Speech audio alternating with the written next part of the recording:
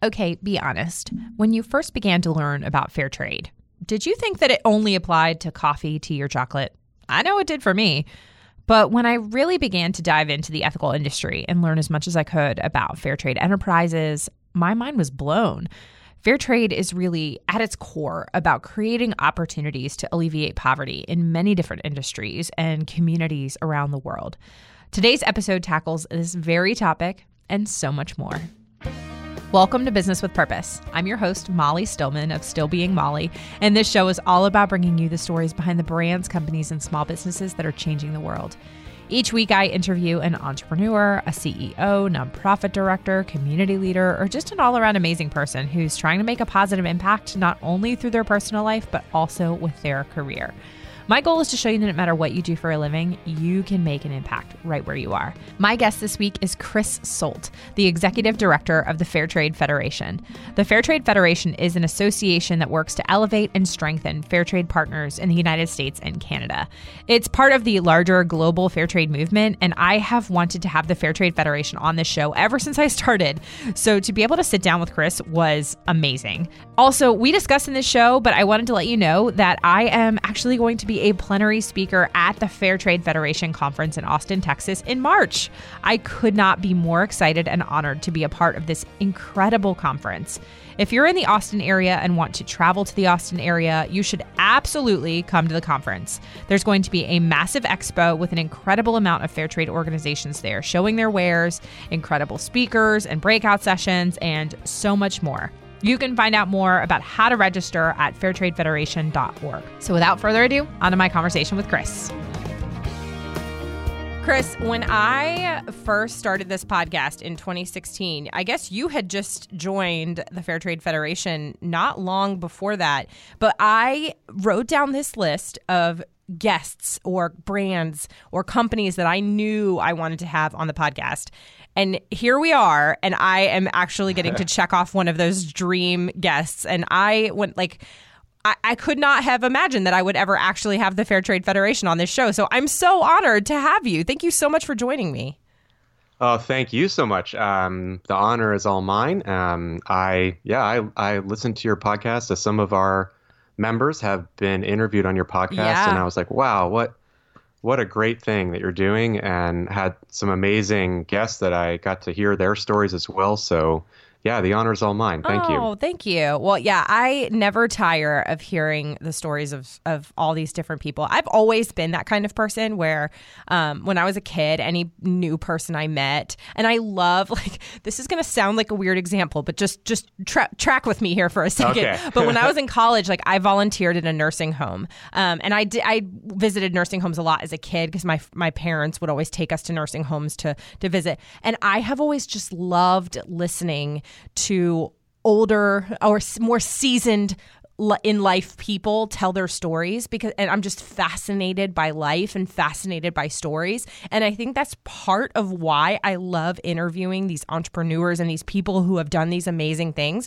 because I just cannot get enough of hearing the stories of people who just have experienced life and the world, and I never tire of it. So it's a joy for me. So again, I'm so excited to hear your story. And so I'm going to have you do what all my guests do, and that's give us the Chris 101. So tell us who you are and how you got to where you are today. Wow. Okay, that's quite a blank check. I know. And I'm going to take what you said earlier about wanting to or craving hearing from older and wiser people. I'm not that old.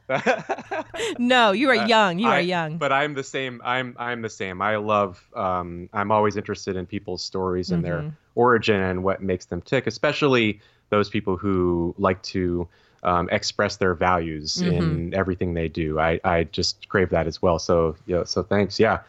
So yeah, I feel I had kind of a long circuitous path to where I am today. I never really planned on being in this position, but I am just delighted and honored to be in this role, representing an amazing community. But so back to my 101, my origin. I was born and raised in the great state of Vermont.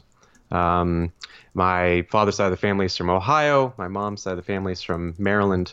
But they met in college in Cincinnati and then didn't like Ohio as much, so they moved to Vermont, had me. This is how far back you wanted me to go.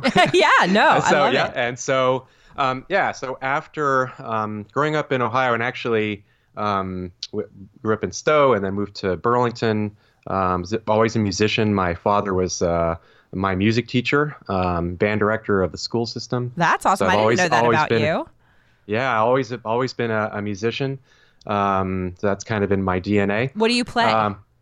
A lot of different instruments. Drums, bass, guitar, keys. Nice. I've done a lot of recording engineering. So was in a band in high school, and that was really a big focus of my life. Moved from Vermont right before I turned 18 to Ohio to attend recording studio school. I was really so into music. I didn't want to further my education after high school, and I looked in the back of Rolling Stone magazine and said, hey, need to do something but don't want to go to a college. Be a recording engineer in 7 short weeks. And there was this little guy with a pair of headphones on in the back of Rolling Stone magazine. And I said, that's for me. And I went and I was the top student, and they hired me to be a teaching assistant and intern. And this is a recording studio school called the Recording Workshop in Southern Ohio. And I was there for about a year. And then in that time period, I recorded a whole album and did a lot of music with a lot of other musicians, and ended up moving to Cleveland, Ohio. Yes, Cleveland. Which I've always loved my story of growing up in Vermont and then emigrating to Cleveland. Emigrating, which I really I love it. love that city so much. I lived there for 27 years and just moved to Lancaster, Pennsylvania. So I think we've talked about this. Yeah. You're a Browns fan, aren't you? Or you're not? I feel neutral. like you and I have talked about this. You're neutral. Yeah, I'm neutral to the NFL teams? In Cleveland. But but see, I am not neutral. So once I was in Cleveland, I did music. I was a live sound engineer, got in the music scene, and I did that for many years. Yeah. And at the same time, I worked in Borders, Books and Music. Yeah. From like 94 to 99, I didn't think I was going to be into retail, but I really loved it and was able to keep doing music on the side. And I got involved in training and development, did really well. And I used to open stores for Borders. And then became a father in 99. And then went to college. So I was a full-time stay-at-home dad during the day, full-time college student at night, which was just a wonderful experience, wonderful connection with my child. And after college, I was studying to be a teacher in social studies, and I ended up getting a degree in social science. Was looking for different positions, doing research, and someone said to me, "Oh, I know you're looking for a job, but hey, there's this organization called 10,000 Villages that just opened a store in downtown Cleveland. I think you might be interested in it." I said, "No way, not going to do retail again. I'm done with that." But I went and talked to them, and I was like, "Oh, that's right. I shopped at a 10,000 Villages store on a trip from Montreal back to Cleveland, and stopped in Niagara-on-the-Lake, and went into a gift store and bought a mask from Indonesia, and I still have it to this day. I think that was 96, 97, something like that. Yeah. And so I was like, oh, I learned about the mission. And I took the job there. And was recruited by the Home Office there at a meeting where we got to meet with a representative from Prokriti, a really wonderful group in Bangladesh that works with 10,000 Villages. They're a member of the World Fair Trade Organization. And from there, I was recruited to work for the Home Office of 10,000 Villages. And that really was my kind of main introduction to fair trade. And so, yeah, I worked for 10,000 Villages as the regional director for the Northeast of the United States, and worked with their contract stores. They're all individually incorporated as nonprofits, and really exciting people. You mentioned getting to know people and having a lot of great joy with hearing people's stories. That was an incredible honor and joy. Yeah. I met so many amazing people, and just instantly, I felt like I found more of a vocation and the true sense of that term, and finding kind of a calling. Doing retail and being a musician and all this other stuff, and really being involved in training and development, all led me, with Borders and whatnot, really led me to think, wow, all of these skills can be used in one kind of calling. And yeah, absolutely. So I ended up doing training and development for 10,000 Villages, and I worked there about, I think it was like 11 full years until 2016. And the former executive director of the Fair Trade Federation was a good friend of mine who was the buyer for 10,000 Villages for India, Renee Bowers, just wonderful, wonderful person and so talented. And she became the Fair Trade Federation executive director, I believe, in 2010. Mm-hmm. And she and I stayed in touch and helped. We kind of stayed connected on it because she was starting to build the organization's conferences and events, and she was familiar. I was kind of helped develop and implement the national conference that 10,000 Villages coordinated every year. So we kind of shared notes and tried to learn from each other's successes, and so we got to know each other in that way as well, as colleagues in different organizations. And they were the Fair Trade Federation was starting a new strategic plan in which they wanted to really focus on member development, and hired me to be their director of member education and events. And then about a year after that, Renee moved on to the Fair Labor Association, and she's doing really great work with them. And then the board assigned me the position of interim executive director, and then was recruited to be the permanent director in the summer of 2017. That is awesome. What an amazing story. That's the quick version. No, I love it. And I think so often I learn from various entrepreneurs or various people who really found their calling kind of, not necessarily, I don't like to say later in life, but just not necessarily like right out of school, like necessarily what they went to school for. And they look back and all the little steps along the way, all the little experiences, had they not had this experience, or had they not, had this job, or had they not learned this skill from this position, they wouldn't have had that foundation that ultimately led them to what they're doing now. Yeah. I totally agree with that 100%. And I agree too. It was a later in life thing for me. Being a father later in life, not going to college right out of high school, those things were, always interesting benchmarks. You think back why I decided this or that, but all coming together is I think is a gift, and it's rare. And so I just feel very grateful, for where I am right now, and that I do, kind of look back on the broken road as went through, and like, boy, there are some things that we experience in life when you don't really value them at the time, especially when you're a young person in your 20s and or younger. But they become to be very meaningful and valuable later in life. So that I agree with what you said. Yes. Now, all right. So I want to get into the Fair Trade Federation, and because this is one of the most common questions that I get from people that begin to educate themselves with the sort of ethical space, the ethical community. Sure. And I mean, even for me, before I got into really learning about ethical fashion and ethical, what it meant to purchase with purpose, so to speak, every time I would hear the term fair trade, which I was familiar with, I just thought it meant coffee, tea, and chocolate. That was literally all I thought. I was just like, oh yeah, fair trade coffee, fair trade chocolate, fair trade tea. Yeah. And that was just sort of, I just thought it didn't go beyond that. And even then, I didn't necessarily fully understood what that meant.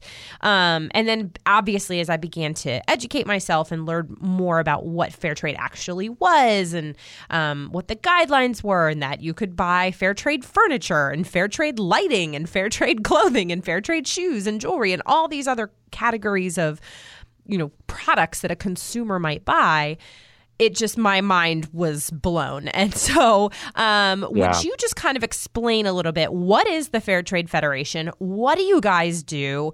What are the guidelines? All that sort of stuff, to kind of like, when somebody is beginning to learn, what do you tell them? Yeah, boy, that is a great question. And I'm glad that you talked about all the different ways fair trade can be practiced, because that is something that is important for consumers to learn about, because there are many different approaches to fair trade. Mm-hmm. It is part of a give and take relationship between those that are bringing products to market and those consumers looking for those options so that they can express their values as a consumer, which we are all taught from birth to consume. And so having this option is sometimes confusing, but to me, it is just, it's the right way to interact with the consumer marketplace. So the Fair Trade Federation is a trade association, and it strengthens and promotes organizations in the U.S. and Canada fully committed to fair trade. We view ourselves as part of the global fair trade movement, and in our mission, it's to build equitable and sustainable trading partnerships and create opportunities to alleviate poverty. So, our community is really diverse, and it's just extraordinary. We have wholesalers, we have retailers, we have of our wholesalers, they have an incredible range of products, from Dr. Bronner's with soap and personal care products to fair trade fashion with clothing for men and women and children. There are lots of members who have handmade products that are, personal accessories, toys for children. It's really amazing. Also, the other way we're diverse is different sizes of organizations. We have a really large, for us, large organizations that have been around quite a while, like 10,000 Villages and Equal Exchange, to very, very small and emerging organizations that are a project of a nonprofit or a project of a faith community, or a young social enterprise like Fair Anita, which is two very hardworking women trying to make a difference in the world on behalf of their women artisans. Yeah. So the Fair Trade Federation is a member of the World Fair Trade Organization, as a kind of a network in the U.S. and Canada, and we really share the same principles and values. Those are born out of the Fair Trade Charter. And I know I'm getting into the weeds here about my fair trade jargon, but no, I think this is super helpful. Yeah. So I just want to make sure that's okay to keep going. Yes, please, because I'm even learning stuff. I'm like, wait, what's the Fair Trade Charter? I don't know what this is. You can just look up Fair Trade. Any you or your listeners can look up Fair Trade Charter online, and that's a document that was created to try to have like an anchor to all of our values, to define what fair trade is. In the charter, and I can say, let me see the vision of the charter that the Fair Trade Federation shares. It's a vision of a world in which justice, equity, and sustainable development are at the heart of trade structures and practices, so that everyone through their work can maintain a decent and dignified livelihood. Right? I mean, it's just, it seems like the right thing to do Yeah. as businesses and organizations and entrepreneurs. Like basically So- like the mission statement. It's the heart. It's the platform. Exactly. So our principles, we have 9, and they really form our value system of how our members have committed to behaving. And within those, in addition to those 9 principles, we have developed a code of practice, and that goes into the very specific details in how our members should behave with respect to each individual principle. The fair trade principles are to create opportunities, develop transparent and accountable relationships, build capacity, promote fair trade, pay promptly and fairly, support safe and empowering working conditions, ensure the rights of children, cultivate environmental stewardship, and to respect cultural identity. Oh, that's an important one. Yeah. That can get lost. Yes, absolutely. Yeah. And I'd say our members have committed to what they would say is a pretty high bar. They use the term fully committed, or, they really are fair trade enterprises that fair trade is at the DNA of what they do, not just in their relationships with those that make or supply their products or whatever it is they're selling, but what they do and how they operate domestically as well.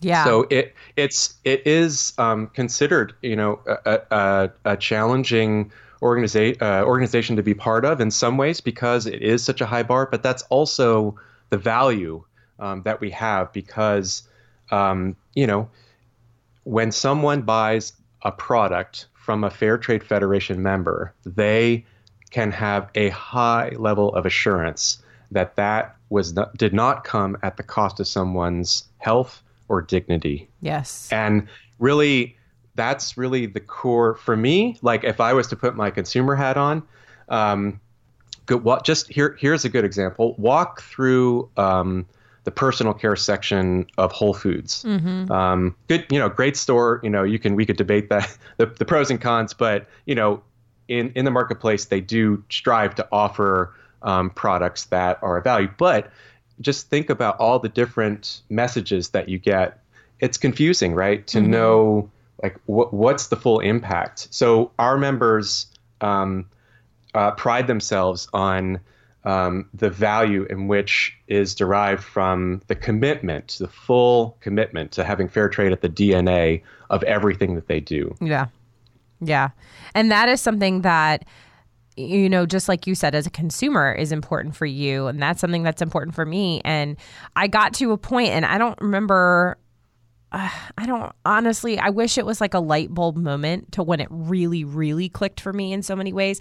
I mean, it was a process over time from when I've told this story on the podcast before about when I first visited the Kazuri factory in Nairobi, Kenya. Great story. Yes, and so I loved visiting that factory and seeing firsthand the impact that opportunity provided for these amazing women who had been dealt just an impossible hand in life. And when it began to click for me, I realized, I was like, you know what? Like there is no piece of jewelry, there is no pair of shoes, there is no t-shirt to me personally that is worth someone else's life being treated as not worthy.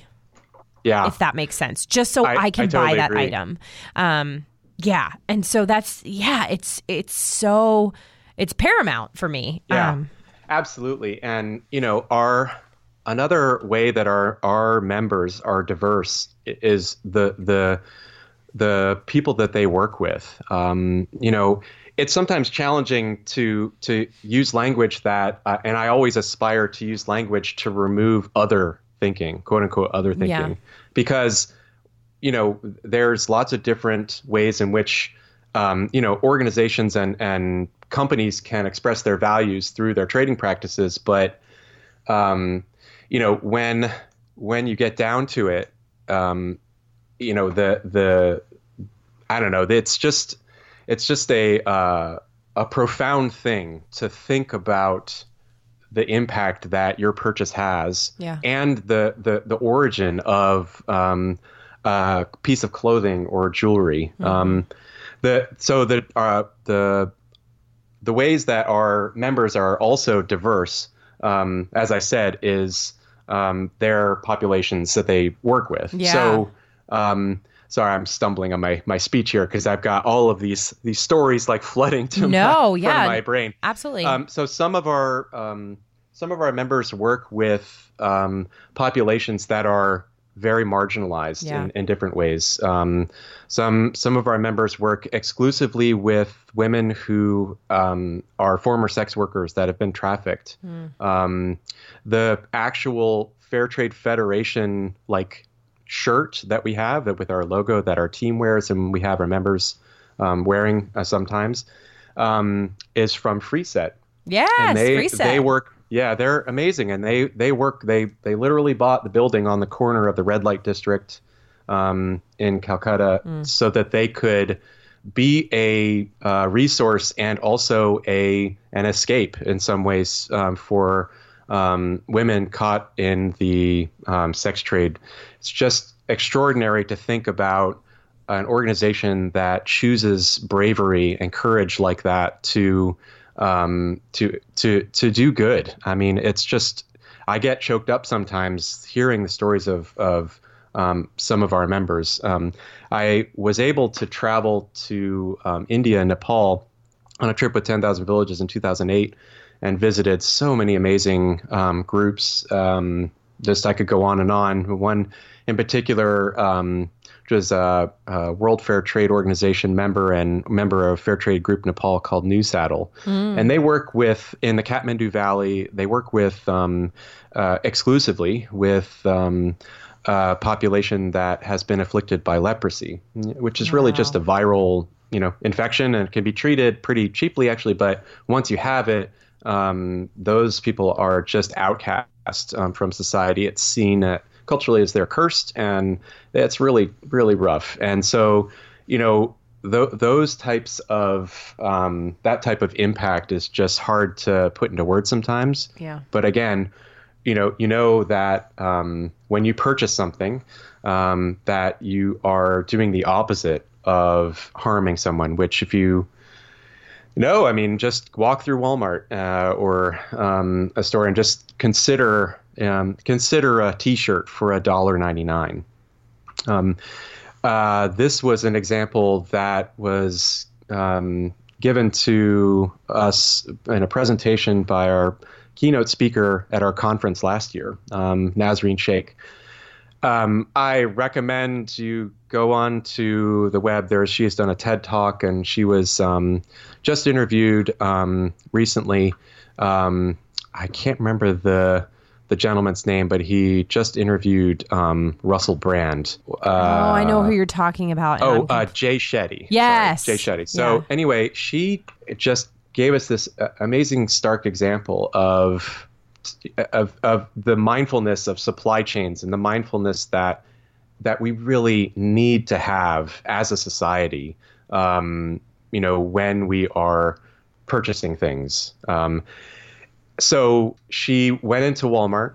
She was, as I said, she was a speaker at a conference. She went into Walmart before she arrived at the conference and walked in and saw a T-shirt for $1.99, and she looked at the tag. She said she started getting sick in her stomach.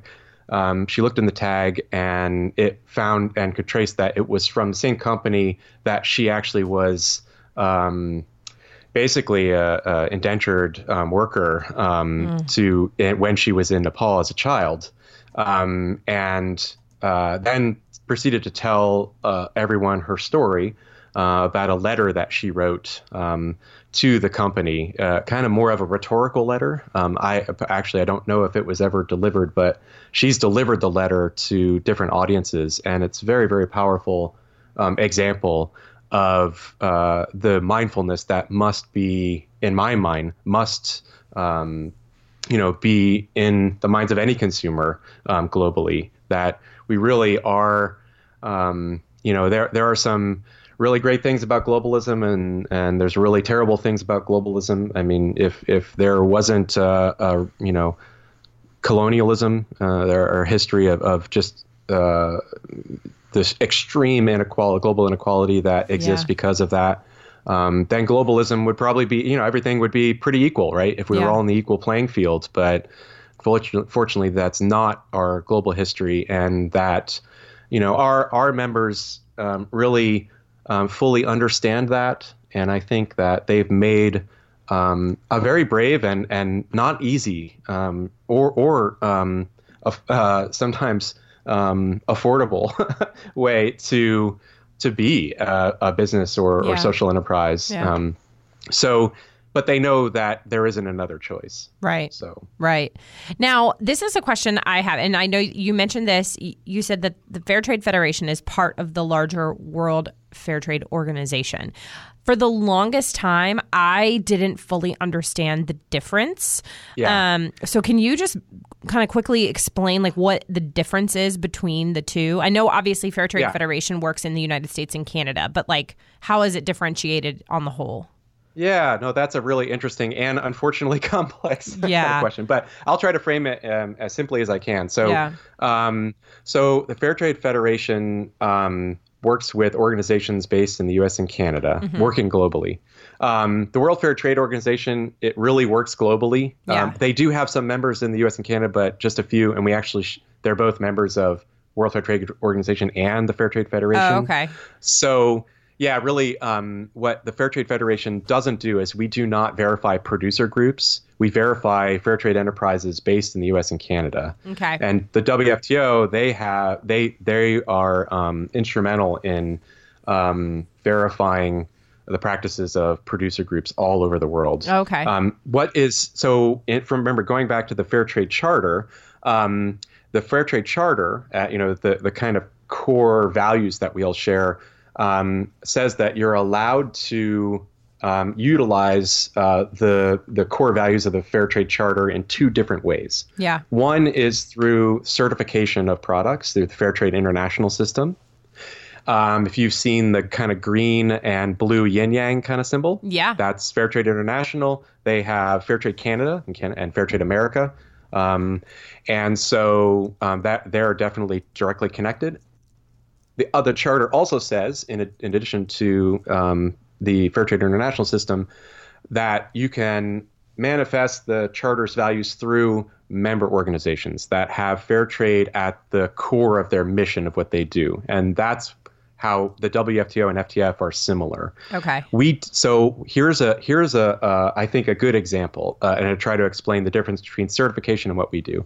So certification is a great tool to certify a supply chain of one commodity from source to consumer. It's something that is on one product, right? Like coffee or chocolate, or bananas, or quinoa. Right. And so it's processed in a central location.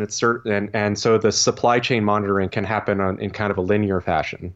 I know that it's more complex than that, but that's kind of the main way that happens. And then the license is paid so that you can have the logo and on that individual product. But a company can have a certified product and they can have a non-certified product. They can sell whatever they want, and they can have a Starbucks is an example. They sell a very small amount of certified fair trade coffee. The vast majority is not certified, but of course they let you know that they sell fair trade certified coffee. Yeah. So we think that's a good thing, right? Because whenever there can be accountability across the supply chain, that's always good. And the higher the standard, the better, because there's multiple certifiers and there's different approaches. Yeah. So Fair Trade Federation and WFTO, we verify the entire organization, not just one product. Okay. So that when an entire organization is verified, you know that everything that they sell must meet our principles and specifically our code of practice. And just for your listeners that are interested, I'll put in a little plug. You can go to fairtradefederation.org. Our mission, our values, our principles are there. Plus, you can download a copy of our code of practice if you're really, really into all of the details. Nothing more that we love somebody that's so interested in us that they would read our code of practice. So that's all available to anyone on our website. So. Yeah. Now, this is another question that I get all the time, and it's a nuanced one. And I know that you are a little biased because you work for the Fair Trade Federation, but that's okay. I get the question all the time. Can something be ethical and not be fair trade? The answer is absolutely. Yeah. Right? Yeah. So, and it is a challenging thing to think about. But we have, you can go on, like I said, you can go on our website and see pretty quickly, we have pretty high bar, and we have eligibility requirements too. So, for example, currently, we have 100 retail stores. Yeah. Just think of that. 100 retail stores that have said to us and to themselves and to their communities and to their customers, this is so important that we are going to have this other organization verify and tell us basically what we can purchase. 85% of all of the products sourced in a Fair Trade Federation member store must meet the principles, must meet the standard. Otherwise, it cannot be sold. We do have 15% that they can be educational products and things that are environmentally friendly, but it's not like they can just go and buy something and sell it from China or whatever, something cheaper that was, and not environmentally friendly. Right. So it's a very high bar, and we have 100 of them. It's just, it's extraordinary to me. Yeah. So basically, it is a high bar, but we think it is the right one, right? Mm-hmm. We know that our members, and yes, I am biased. We're passionate about this. Yeah. But absolutely, if you think about it this way, I don't know if I'd officially say this, but I'd say the fair trade movement right now is really a spectrum. Mm-hmm. And it is there's always a little bit of discomfort, right? Because we've been using the term fair trade for so long, but, we're really okay with that because we have our values and our principles backing up what we do.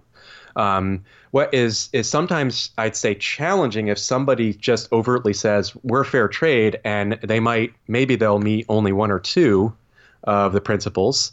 That's better than nothing, certainly. But I think it's also a challenge and an opportunity for us to educate our consumers about why it is important that if you're going to, as a fair trade enterprise, use those terms and use that language, that having transparency and some type of third party or official connection to this movement is so essential. Because if you make a supply chain transparent, watch it change, right? Yes. It's going to change by one way or another. It is going to have to change. Look at all of the large multinational companies that have had to change when their supply chain was made transparent, usually not by their choosing.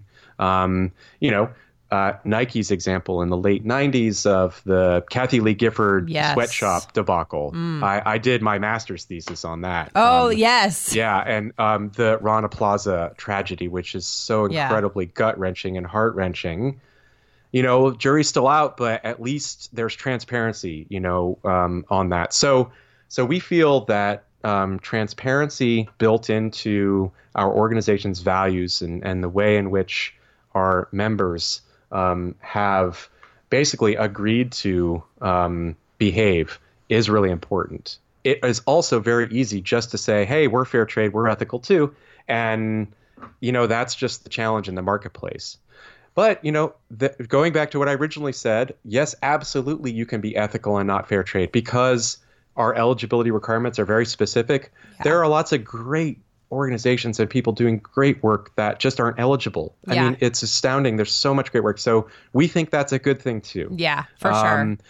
I think it's our challenge, and we have to own it somewhat, to do as best a job as we can to explain to customers, both loyal and new and potential, about who we are and what we believe in and what we have to offer. Because we feel very strongly that when people understand that, they are a lifelong convert. How many times I have been on the floor of a fair trade store, somebody walks in and they're like, oh, this is a beautiful, scarf or necklace. And then I'll tell them the story of the person that made it, because we kind of know their name sometimes. And we know what conditions they made it and how it has impacted their community. And they're like, oh, I've driven past this store forever and I didn't even know. And now I'm going to shop here for my aunt and for my mom. And then they're never shop anywhere else. So that is a very common occurrence. It's a conversion that happens, similar to the story that you tell about the Kazuri workshop. It's like a light switch. Yeah. Doesn't happen with everyone. We're in a challenging time in our lives, in our society right now. We're talking about, seriously talking about walls, and we're talking about immigrants in a way that is just so antithetical to what I believe in and what our community believes in by extension of our values. And, we're not going to get everyone, but those that are open are I've seen the conversion happen, and it's just such an incredible joy to do that, rather than sell whatever at high margin, and an extractive supply chain, an extractive capitalism, and then for the delight of the shareholders. I mean, that's just not something I could ever be part of. Yes. Amen to all of that. I could not agree more. And it's just something that I have, it's a learning process, and it's something I tell people all the time. Like, when people get into learning about fair trade and ethical fashion and purchasing with purpose and all of that, and I just say, guys, it's not an overnight, just complete restructure of how you purchase things. It's a process, and it's beginning to educate yourself, but then you realize the importance of it, and it becomes a ripple effect of, you start by just the way you purchase gifts during the holidays. And then maybe you change how you buy your kids' clothes, and then you change how you buy clothes for yourself, and you change, maybe you start recycling more. You enter into the zero waste community and all of those things. Like, it is a process. It takes time. But the more that you commit to it and the more that you educate yourself, the more of an impact that you have. And you really do have an impact. You really do make a difference. And the artisans, these small businesses, they feel it. They feel those purchases. They feel that impact.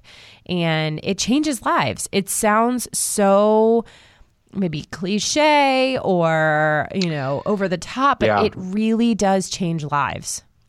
Yeah, I couldn't agree more. And in this case, I would actually say it's not cliche. That's usually a cliche, but in the context of this conversation, it is quite appropriate. Yeah. I mean, it is somewhat, I'd say, it is somewhat frustrating sometimes now because climate change, everything that we do, that things that we can control and things that we can't control, sometimes it can seem so overwhelming. All we can do is make good choices and educate ourselves to the impact of those choices. So many of our what we call our food and farm members in particular, dealing with I was having a conversation with Bené Berta, who's this amazing woman who founded Maggie's Organics, and the effect that climate change has had on her supply chain, from having to abandon whole areas in countries where, you can't grow cotton anymore. It's gone. It's gone forever. And our coffee cooperative members, and I was talking with somebody from Equal Exchange, and from Co-op Coffees, how they're very, directly. This is not like they get a harsher than usual storm from now and then. It's actually their climate is changing so much that their agricultural patterns have to change because they don't have the choice. So that part is really, overwhelming. But I raise it as an example to reinforce what you were saying, which is, making choices beyond just what you purchase is also important too, because we are such a consumer-focused society. What we do is it's an alternative trade model, right? Yeah. It seeks to level the playing field from global inequality and make sure that our choices don't come at the cost of someone else's dignity and their environment, right? Like I said before, and it's much more than that too, because it's if you really want to do as much good in the world as possible. But we view trade as a vehicle for positive change. Those trading relationships that distribute power, risks, and rewards equitably, good thing, right? We feel really strongly that trade should be used as a tool to reduce inequality and create opportunities. It's not going to solve everything. I'm mentioning this now too because just again, if any of your listeners like me are just feeling overwhelmed by our world right now, trying to make as big an impact as I possibly can, and so beyond your purchasing decisions, have just as much of an impact as what you buy. Yes. Amen. Well, in a couple weeks, there is something really exciting happening in Austin, Texas, and that is the 25th annual Fair Trade Federation, or I guess this is the 25th anniversary of the Fair Trade Federation, and it's the annual conference. And so that's going to be in Austin, Texas in March. It's the 26th, 27th, 28th. Am I correct? Yes. Yeah. Yes. It's March 26th to the 28th in Austin, Texas. We're very, very excited. It's the the Fair Trade Federation was founded in 1994. And we were looking at the last year at our board retreat, we were looking at planning the conference, and I was like, oh, that's 25 years. We should maybe celebrate a little bit, right? I mean, it's astounding to think that this organization, when it was started by 16 organizations, 12 of which are still members and successful and trading, it's astounding. And so I'm sure that we will acknowledge those amazing people and those organizations. But to think about 16 now we're just under 250 members, it's just something that we wanted to celebrate. So our annual conference moves each year. Last year it was in Westminster, Colorado, just halfway between Denver and Boulder. Was so incredibly successful, hard to describe. It's a professional conference. Certainly we have breakout sessions on very specific topics like digital strategy, supply chain, like value supply chain challenges, and best practices. We're trying to have a session coming up on gender violence and inequality. So just incredible sessions. We have things for retailers. It's just really, really cool.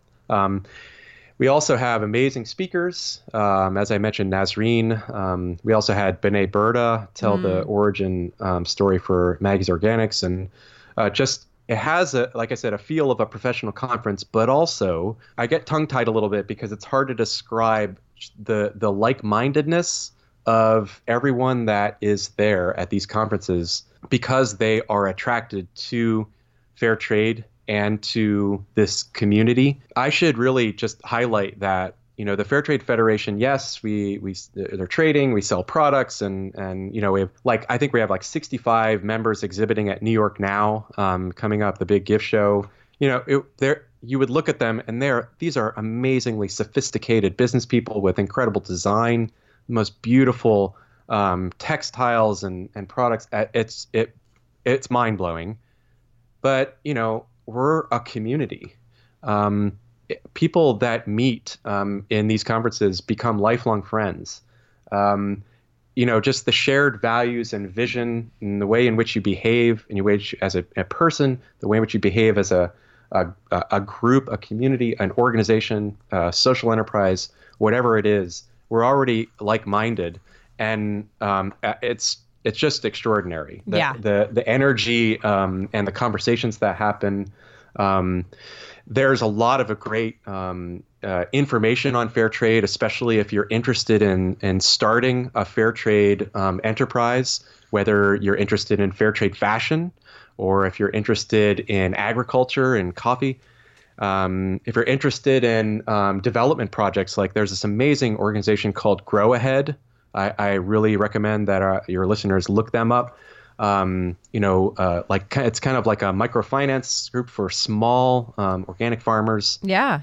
Just so extraordinary, and we're hoping to have them there as well. So there's a lot of great education information if you're interested in starting some type of fair trade endeavor. If you're interested in retail, we have a retailer seminar. Also, what we have is the expo, and that's the only thing of its kind that I know of in the world, really. I'm sure there's something similar that WFTO does, but on this scale, I'd say I'm pretty confident this is the only place where you'll find up to 50, fair trade verified exhibitors in one room. Yeah, I am so excited. I'm going to be there in March. So if you guys are in the Austin area, or you want to travel to Austin because Austin's just an amazing city, we can get tacos. It'll be great. And you can check out the expo because this part is open to the public. And so you can do some shopping. On the 27th. Yes, on the 27th. Yeah. So do you need to get tickets for the actual expo? Like if you're just a consumer, you want to come and shop, do you need to get tickets, or can you just walk in, or how does that work? If you go to our website, fairtradefederation.org, and click on the conference, there will be information about the expo open to the public, which is Wednesday, March 27th from 2:30 to 5:30. This is somewhat new for us. We've had our expo kind of open, but we're really making a big splash. So please join us for that. But yeah, you can find all those details on our website. Awesome. Well, I am so excited. I'm so pumped to meet all of the people that are going to be there. It's going to be so much fun. And plus, again, Austin, tacos, all the things. It's going to be great. It is going to be great. Well, Chris, this has been so much fun. Just learning more about you and learning more about the Fair Trade Federation and answering my my questions that I get all the time, so that can help me better answer them when I get them. So thank you for that. This is also the part of the show where we transition a little bit and get to know you, and we ask just some fun get to know you questions.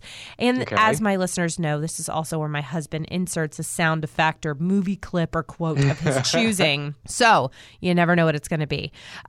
So Chris, are you ready for that? I think so. Not everybody's a winner, okay? Sorry. I'm from Cleveland. I should know firsthand. But I'm going to tell you something.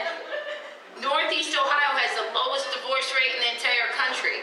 You know that? Yeah. And it's because of the Browns. Because you keep thinking, maybe next year it'll get better. And it never gets better. Nope. Just gets too cold to move. Like, I would leave you, but there's snow on the ground. Wait till April. All right. The first question is, what was your favorite TV show to watch growing up? Oh, wow. Oh, my goodness. Boy, I'd have to say Star Trek, the original. Yeah. I'm a sci-fi. Are you talking about like LeVar Burton with the headband over his eyes? Well, that probably dates me a little bit. Watching the original in syndication, but certainly Next Generation, yes, absolutely. But I was in my teenage years, so to date myself a little bit. So I have a long list. I was a TV junkie kid of the 80s. I love it. The 4 channels that we got. Yeah. Oh, yeah. Where like at 10 p.m., the TV turned to the rainbow bars. And it was off until morning. Yes. Oh, yes. And you had to actually like get up off the couch to go change the channel. Yes. It was. Oh, yeah. Absolutely. Yeah. It was a whole thing. Okay. The second question is, if you had to eat the same meal for dinner every night for the rest of your life, what would it be? Wow. That is extraordinary. As I love to cook and I love all sorts of food. Oh. If I had, I'd have to consider my health too, but I'd probably say what my wife and I refer to as cowboy breakfast. Oh, is that with like the ground beef and hash nope. browns? Oh, no? No. Well, for us, it might be that, but in our household, it's black beans, organic eggs, cooked however, guacamole, and rice. Oh. With salsa and a little sour cream. I'm here for that. I'm going to need and hot sauce. So that if I had to pick one, that's really rough because, I mean, being stuck with one meal that would be challenging. It would be challenging, but that does sound delicious. Not going to lie. I might make that for breakfast for myself tomorrow. Okay, what is your guilty pleasure? Oh, boy. I have a list. Unfortunately, I'd have to say beer. I brew my own beer. Oh, I have for 25 years, and when I lived in Cleveland, I actually grew my own hops in a little city garden. That's probably I'm trying to think. If you ask one of my friends what would they say, I'd probably say that. So to be fully transparent. That's awesome. That I am not patient enough to do something like that. So that's awesome. I have a friend who is really into brewing her own beer, and I just am, I'm like, well, I'll taste it, but yeah. I don't know that I could actually sit and do it, but that's awesome. That sounds like so much fun. Okay, and then my last question is, what are you most grateful for today? Oh boy, that's quite a question. Again, I have a long list of things that I'm grateful for. I guess what I'm most grateful for, and I try to be mindful of, is the privilege and opportunity that I've been afforded. I'm white male in the United States, and I would be foolish and lying to myself and others if I would say that I didn't have a tremendous advantage in so many things that I can't change how I was born and who I am, but mindfulness of where I am and what I have and how I was afforded the opportunity to be here where I am. I think that's really been, certainly at this point in my life, very important. Yeah. And I think it's also, by extension to our society, something, I probably mentioned in this last 30 minutes or so, is really needed. And I just hope that I am able to be mindful and grateful as best I can, because no one's perfect, certainly. And as I said, I hope that others are able to be honest with themselves about the privilege that they have. Yeah. So that's what I'm grateful for. Yeah. Well, Chris, that is amazing. And thank you again for sharing your story and sharing the story of the Fair Trade Federation. This has been so much fun, and I really appreciate you coming on the show. I'm so happy to be here. I hope I represented our organization well. You did. I tend, as our members know, to get very passionate and somewhat tongue-tied when I get going. But thank you so much for having me on this show. And I wanted to thank you too, because when I first heard your show, I was like, who is this woman, Molly? And why is she doing this amazing thing? Like, did somebody ask her to do? No one asked her to do this. So thank you for all you're doing in trying to push the envelope and get other organizations to behave like we know Fair Trade Federation members feel is right. So thank you for that. Well, it is my pleasure. It's an honor, and it's just something I'm really passionate about. So I appreciate you saying that. Excellent. I would love to know what you loved about this episode, or something new that you learned, maybe a fact about fair trade you didn't know before. Whatever it is, let me know on social media. You can find me at Still Being Molly or at Business with Purpose Podcast on Instagram or Facebook.